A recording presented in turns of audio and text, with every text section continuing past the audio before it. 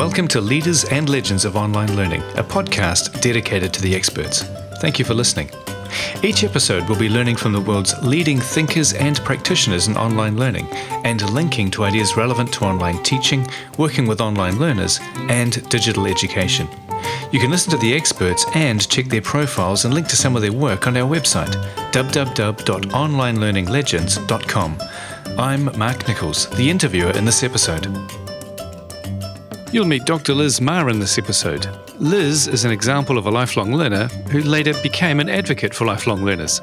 Within Liz's story is an advocacy for those who learn online and benefit from wider access to educational opportunity and the success services they benefit from. I'm talking with Dr Liz Marr, recently retired of the Open University UK. Liz was Pro-Vice-Chancellor Students following a long association with the Open University across a range of roles, including Director of Teaching in the Learning and Teaching Innovation Unit. As her Student Hub profile says, Liz was a mature student herself. She started studying with the Open University at the age of 28 before going on to study full-time for a degree, a master's, a doctorate and MBA. Once, of course, she realised that she could do it. There was absolutely no stopping her. Liz is a recipient of a Lifetime Achievement Award from the University's Association for Lifelong Learning and a frequent event speaker. Liz, it's great to catch up with you. Hi, Mark. Nice to catch up with you as well. Well, can we start with a brief overview of your career and publications? Okay. I'm going to probably do something a little bit unusual and go all the way back to my school days. And as a teenager, I've said this before and it's on record, so I don't mind saying it again publicly. I focused much more on sex, drugs and rock and roll than I did on my formal qualifications. Many of us did, to be fair. But I always felt I had no confidence and no belief in myself. And it was only when I started studying again, and that was with the Open University, as you say, at the age of 28, that I realised that I wasn't stupid. I don't think I'd ever thought I was stupid. I just didn't get it. And I realised that there were other ways of teaching, and that teaching that I was experiencing was so much better than what I'd experienced at school and elsewhere. But I'd also gone to night school and done a couple of classes there, and that had made a big difference as well. And I began to appreciate that, that the way that you're taught in schools and the way that schools manage the learning experience is not necessarily good for everybody. It might be good for some people, but not for all. And I think that was very influential in my thinking, in the way that my career went then. And I was really lucky because at that time there were still grants available in the UK, student grants. So you didn't pay fees and they actually gave you money to study. It was really good. Yeah. And so I was able to go from my initial Open University experience into a face-to-face polytechnic, as it was then. Later became a university in 1992 when the binary divide was removed in the UK between colleges and universities. But I went to study there and my eyes were opened. I just learned so much. I think possibly having been in the workplace for 10 years also made a difference because I was suddenly able to see that all the things that I was experiencing, there were other ways of thinking about them. And so that growth period, I guess, over that 4, 5, 6 years that I'd got back into education, I got the bug and I got an ESRC grant for my master's, which was wonderful because I don't think I would have been able to do it otherwise.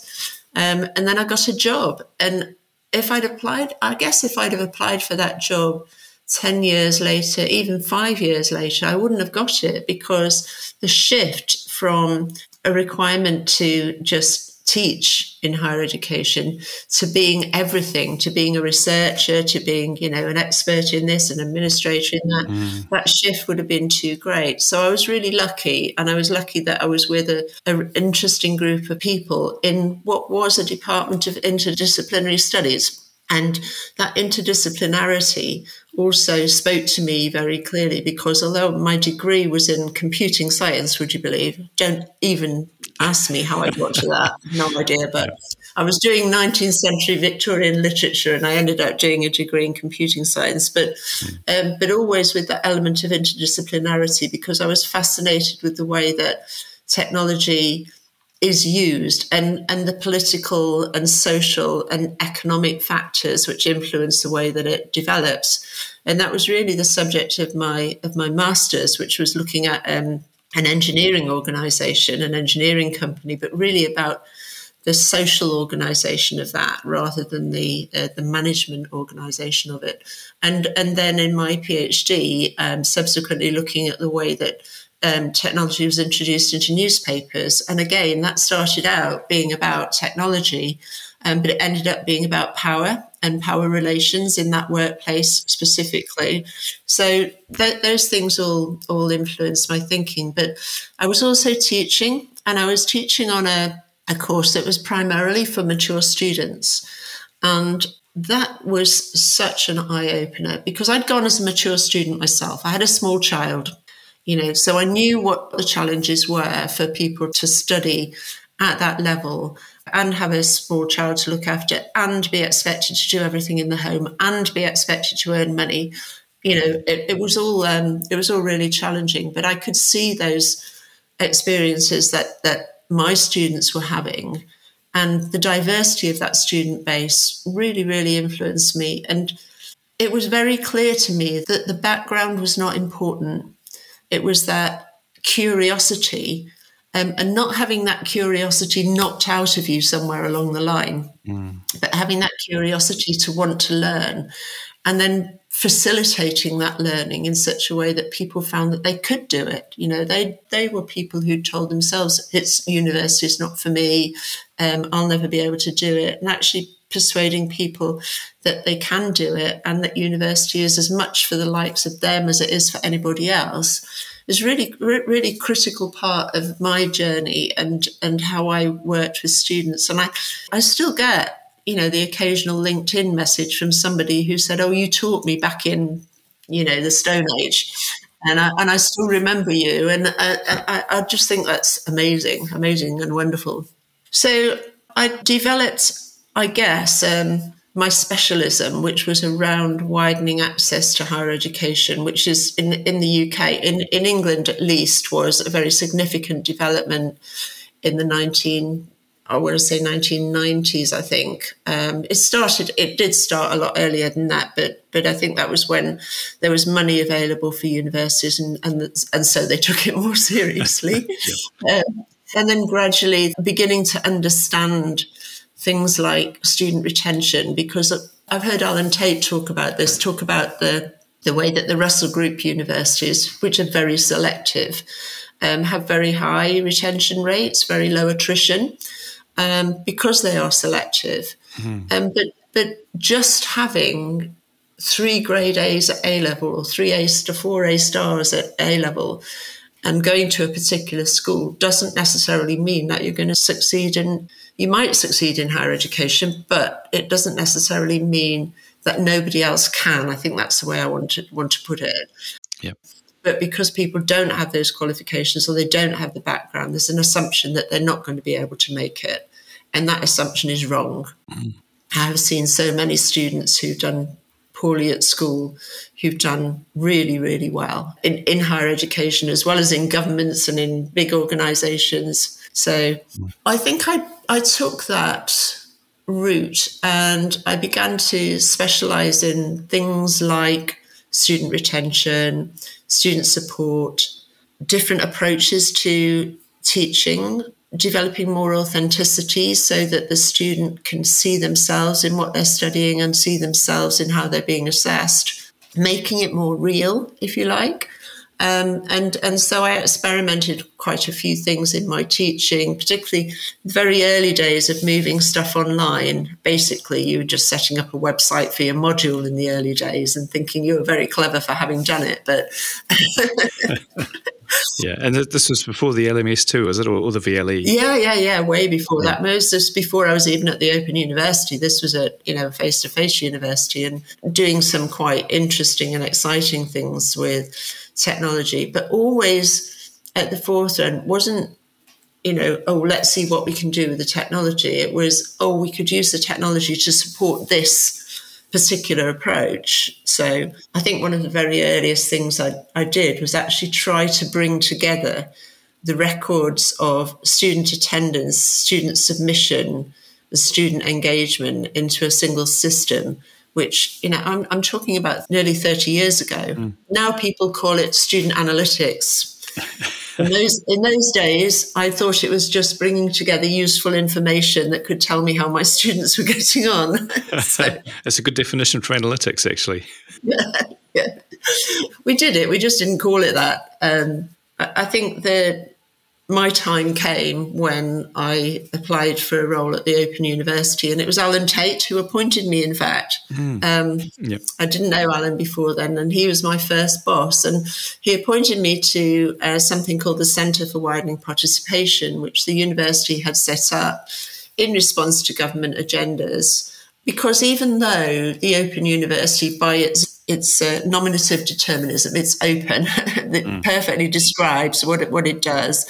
But even though it was open, I think there's some, if I could be cruel, so there was some element of complacency that, we're open, so we already do widening participation. We don't need to do anything special about it. That's what we do. But actually, when you look at the attrition rates, there's a very different story there. And I don't want to get lost in the reasons why, there is a higher dropout rate for open universities than there are for others. I would say that for every student, there's a different reason. Yeah. So I don't think we can be as precise as to say open university students are more likely to drop out than other students.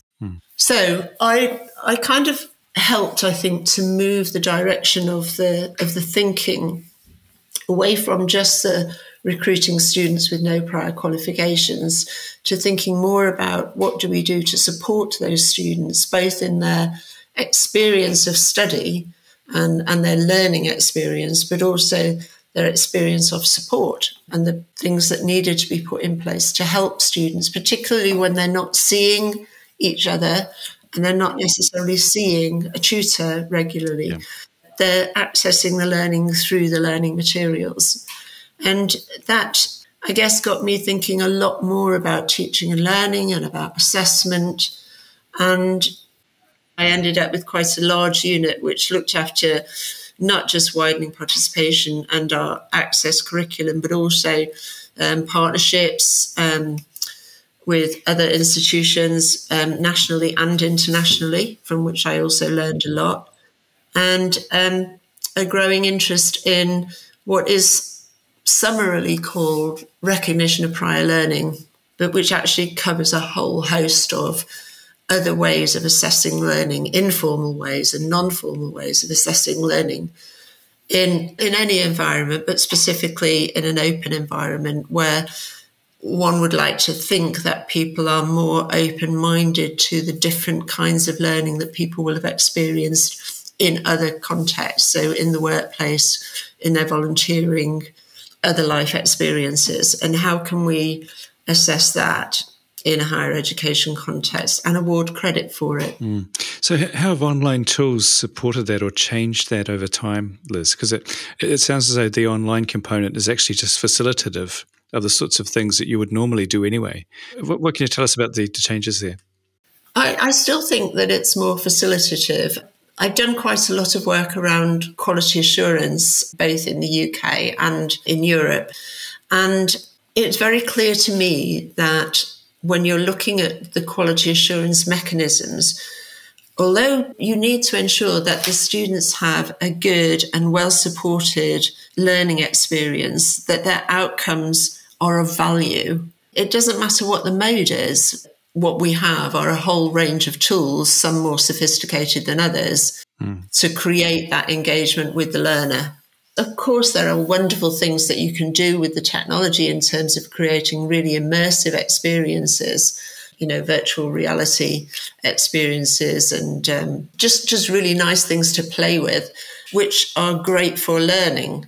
But I would say that fundamentally, those are tools which enhance things. But if you don't have the tools, it doesn't mean you can't do it. There are still ways that you can make learning authentic even without the tools.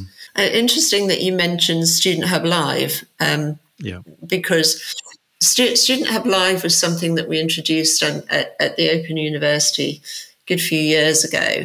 I was working with Belinda Tynan at the time, and I hope she'll forgive me for sharing this with you, but she wanted something to engage students right from the start of their experience. And she threw a few ideas around and then went on holiday. So while she was away, I took those ideas and ran with them with a colleague who'd actually been doing some of this basic webcasting stuff. Yeah. And we came up with a kind of freshers event for students that are studying at a distance. And that was when Student Hub Live was born. And it was essentially live webcasting. I think we broke the system the first time we tried it, but it was very popular, and it's grown in popularity. In your induction in a face-to-face institution, you probably get somebody coming along telling you about the library and telling you about, the computer labs and telling you about what to expect, or you might not actually. but what we were able to do was to just bring that all together, to introduce students to people that they wouldn't normally talk to. So we'd have the Vice-Chancellor come in and be interviewed. And the students would be able to ask questions directly. I don't know of any other institution where that could happen, in fact, for new students starting. So introduced all kinds of quizzes and widgets and things like that to engage students, and lots of fun things as well. So there was the kind of crazy entertaining things that you might do in a Freshers' Week on campus. They're really good and a really great way of engaging people at a distance with their university and making them feel that they're a part of it. Because that's that feeling of engagement, that feeling of belonging, we know is really important to student success. Some students don't want it, and that's why they come to an open university, but some students do. And similarly, you get some students who are really keen on the technology and some students who actually don't want it. And now that it uses not just the webcasting, it has big Adobe Connect events where student skills are developed, so people can join non-curriculum specific sessions with lecturers or tutors who will work through essay writing skills with them, or work through note-taking, or work through, the kinds of things that you need to study successfully. And those are really popular. I mean, they get about 450 to 500 students for each session, which is, for a study skills session, is pretty impressive. Yeah, that's excellent. I did spend, I think, 2 or 3 times on the sofa there with Student Hub Live when I was at the Open University. It was really fascinating. Yeah. It's good too to hear about how we can use online tools to broaden the education experience, not just for within a module, but to actually get a sense of that connection with the university itself, which is it's quite a fascinating insight. What have you seen done well in using online tools? Something that's really, really impressed you from a teaching and learning perspective that online tools have facilitated. There must be a few examples there that you can draw on.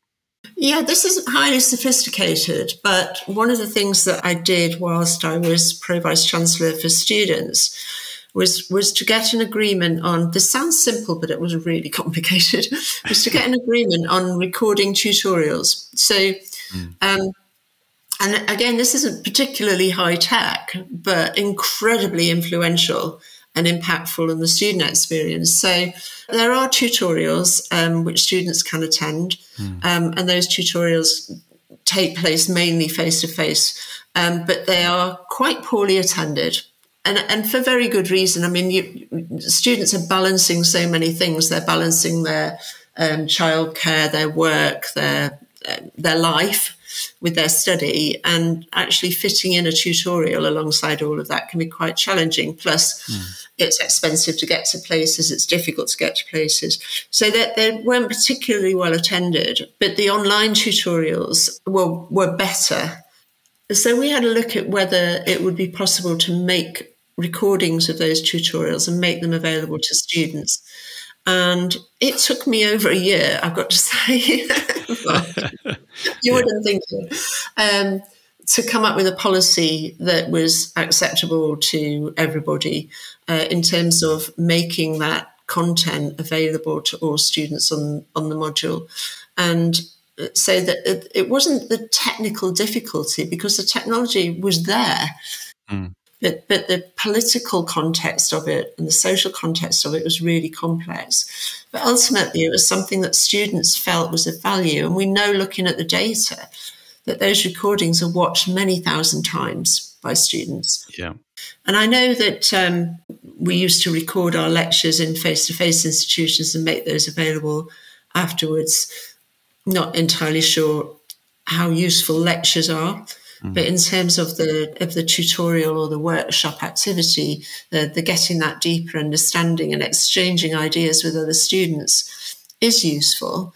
Ultimately, for me, I would see trying to extract elements of those and incorporate them into the teaching materials for the modules, so that you're not repeating, you're not doing the same things over and over again. Yeah, you've certainly highlighted the tenacity there that you need to systematize some online learning solutions. I can imagine a keen associate lecturer just doing that on their own bat, but to actually take it out as an intervention across an entire university, it does take a long time to get the policy right, the systems right, the processes right, everything in place. But the powerful effect that would have had is very significant. Yeah, because people who work in higher education, the academic community, their role is critique. And so not everybody is going to agree. And sometimes you have to go for what you can get over the line, because you know it's going to benefit the student experience, even though not everybody's going to agree with you. Coming right back to what I said at the beginning about understanding that social, political, economic context of what you're doing with the technology is crucial. You can invent things till the cows come home, but you can't get people to use them necessarily. So your work has clearly been motivated with a keen eye on the student experience and adding value to that. Yeah. So Liz, we've strayed a little bit from the questions, which is absolutely fine. The second was ideas and themes your work has provided that you sense are still pertinent today.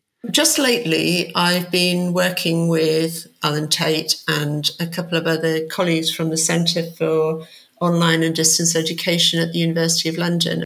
In my role as PVT students, I was responsible for an assessment programme. So this was looking at ways in which we could enhance the student experience of assessment, improve it. And I was very, very strongly advocating a much more authentic approach, and perhaps, moving away from face-to-face exams to much more real forms of assessment. Yeah. And then, of course, ChatGPT emerged.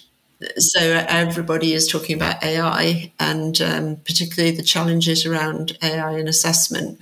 And I feel very uncomfortable with the idea that if a student can cheat, they will cheat. That's not my experience at all.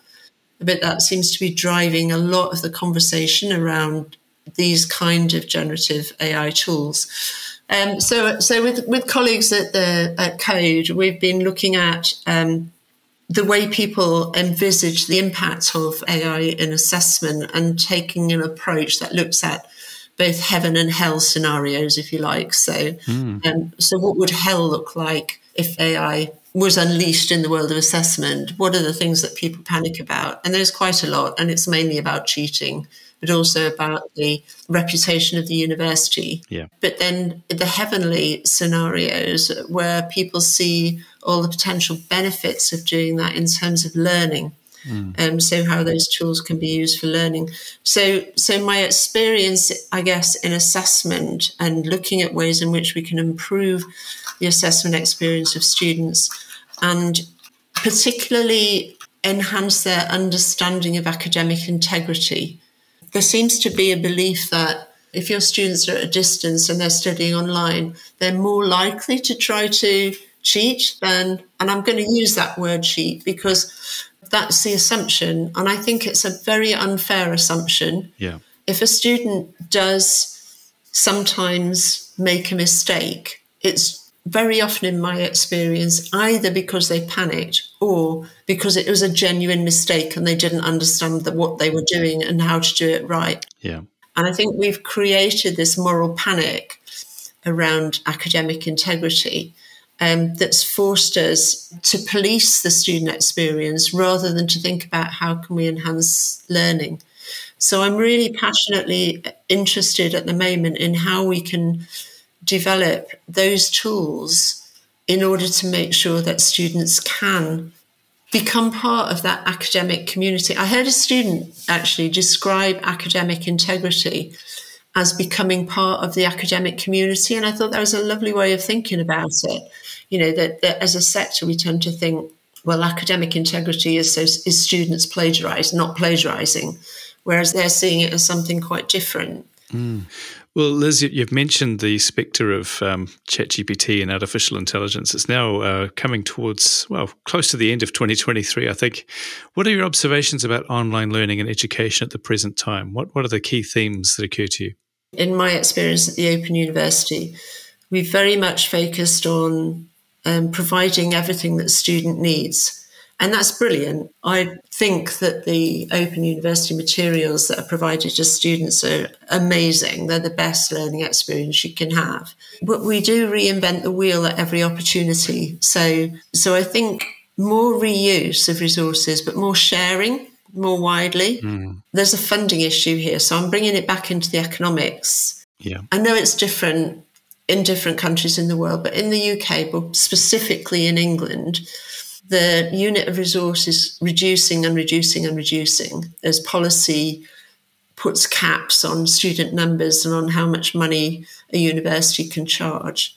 And so universities in England are increasingly looking to international student numbers just to be viable, because the cost has gone up and up and up, but the resource has stayed the same for many years and will continue to stay the same.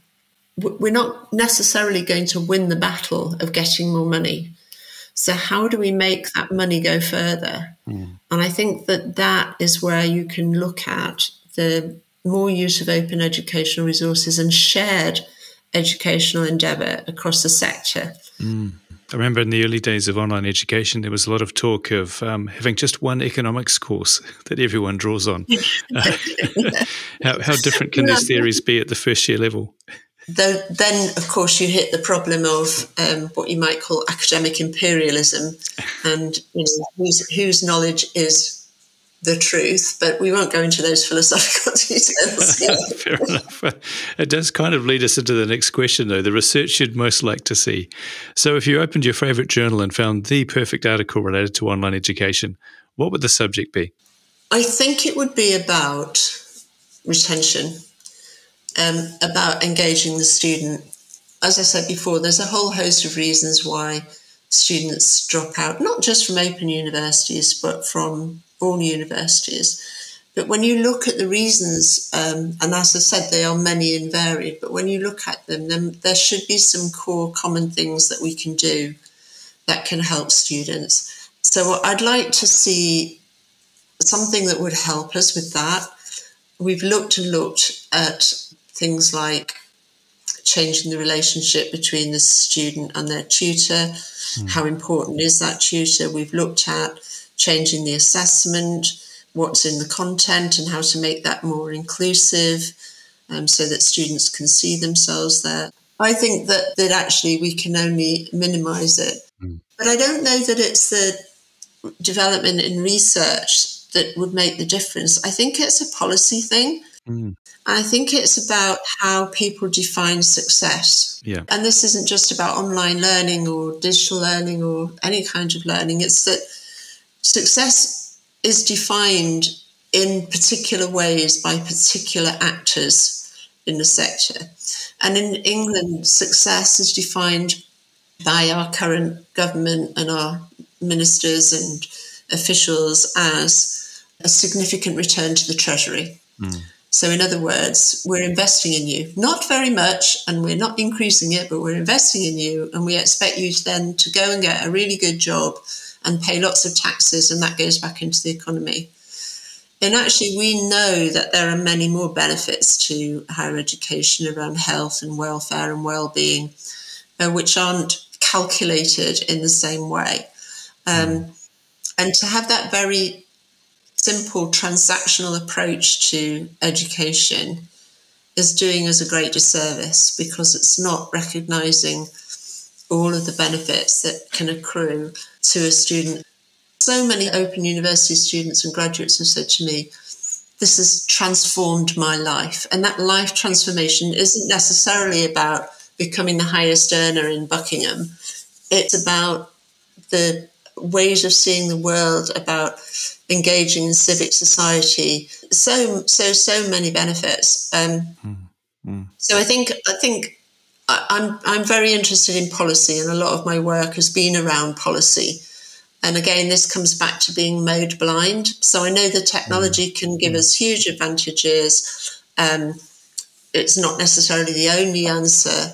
But if we're moving in that direction, more and more we need to think about the policy context to make sure that we're not doing people a disservice by restricting access. So themes of access to education there, making sure that we are actually doing the utmost to make sure that students are retained, but also making sure too that we are able to measure the benefits, not just the economic ones, but the impact of a changed life. Yeah, exactly that, and the impact it has on your family. Yeah. Even if it's just, I can now help my child with a maths homework, which I couldn't do before. So Liz, two people you'd recommend as leaders or legends of online learning, one whose work or perspective is significantly influencing you now, and one who you think otherwise would have an important perspective to share. One person that I've been working with a bit recently is a man called David Bourne, and he's a fellow at the Centre for Online and Distance Education and has been for some years. He is what I would describe as a pedagogue, and a very well-known one in his field. And he has spent many decades working on the development of teachers, particularly in higher education. And he's done that nationally and internationally. And very sadly, he passed away a month or so ago. But when he realised that he was very ill and that he wasn't going to have much time left, he tried to accelerate a project, an idea that he'd been working on for some time. And I'll summarise it with the title that he's given to the book that he was working on, Please Stop Teaching. And he had come to query or to ask, to challenge himself after a lifetime of helping people to develop teaching, models of teaching, and to develop their teaching practice and teaching experience. He'd come to question whether we really understood enough about learning. And so he had been pulling together many, many ideas that he'd had over his life and to put them into a book. And he'd asked a number of writers to contribute to that effort. And I was one of those people. I'm currently hoping to help with the editing of the volume. And in the couple of months that he managed to get, 50,000 words out in his theme. Yeah. And a lot of it is about thinking about not what we do as teachers, but what learners do in their learning experience, and then how we can make that happen better. So I think he's almost questioned his own belief about what happens in educational settings. He thinks that there's something else that we haven't understood very much. And so that's something that I would like to continue to think about with the other colleagues who are working on it at the moment, and to try to get that book out. But so his thinking has been very influential for me, and of late even more influential. The other person, and I don't think you've interviewed her, is one of the keynote speakers from the Eden Conference in Dublin, Rika Toft Norgard. And what particularly interested me about her thinking was she brought in something from, I think, science fiction genre called, I don't know if you've come across it, grimdark and hope punk. No. I hadn't come across those concepts before. Sounds fascinating, though. So it's grimdark is that kind of dystopian, futuristic novels where everything is awful in the world. But hope punk is a new genre where people are succeeding through kindness and reflection, and it's still the goodies versus the baddies, but the goodies operating in different ways and about taking people with them. I've summarised that very, very poorly. But she was talking about thinking about developing universities in that way, and it almost what comes after the ruin. So she calls it utopian realism, and thinking about the transformation of the university in those terms, and looking at design and focusing on that which is rather than that which ought to be. So without knowing what we will need, how do we create the university of the future? There's a lot more thinking needed around the design of a system that will bring all kinds of learners together, many diverse backgrounds in all different modes, at different levels, doing different things in different ways, and bringing that together into a coherent structure for policy purposes. Yeah, that sounds absolutely fascinating. A newly designed university around the concept of hope punk. That's Unfortunately, there's not as much been written about it as I'd anticipated. There's a lot in the fiction world, but transposing that into another context, there's not as much written about, but I do think it's really interesting. So. Well, Liz, it's been a fascinating conversation, and though you might deny it, you are indeed a leader and legend of online learning. Thanks so much for taking the time to talk with me. Thanks, Mark. Nice to talk to you. You can learn more about Liz and her work from our website. That concludes this episode. Be sure to go to our website, www.onlinelearninglegends.com, to follow up on this episode's guest. You'll also find links to others whose ideas continue to inspire and teach online learning professionals, and you can subscribe to future interviews. If you know of a leader or legend we've not yet talked to, please do drop us a line at onlinelearninglegends@gmail.com.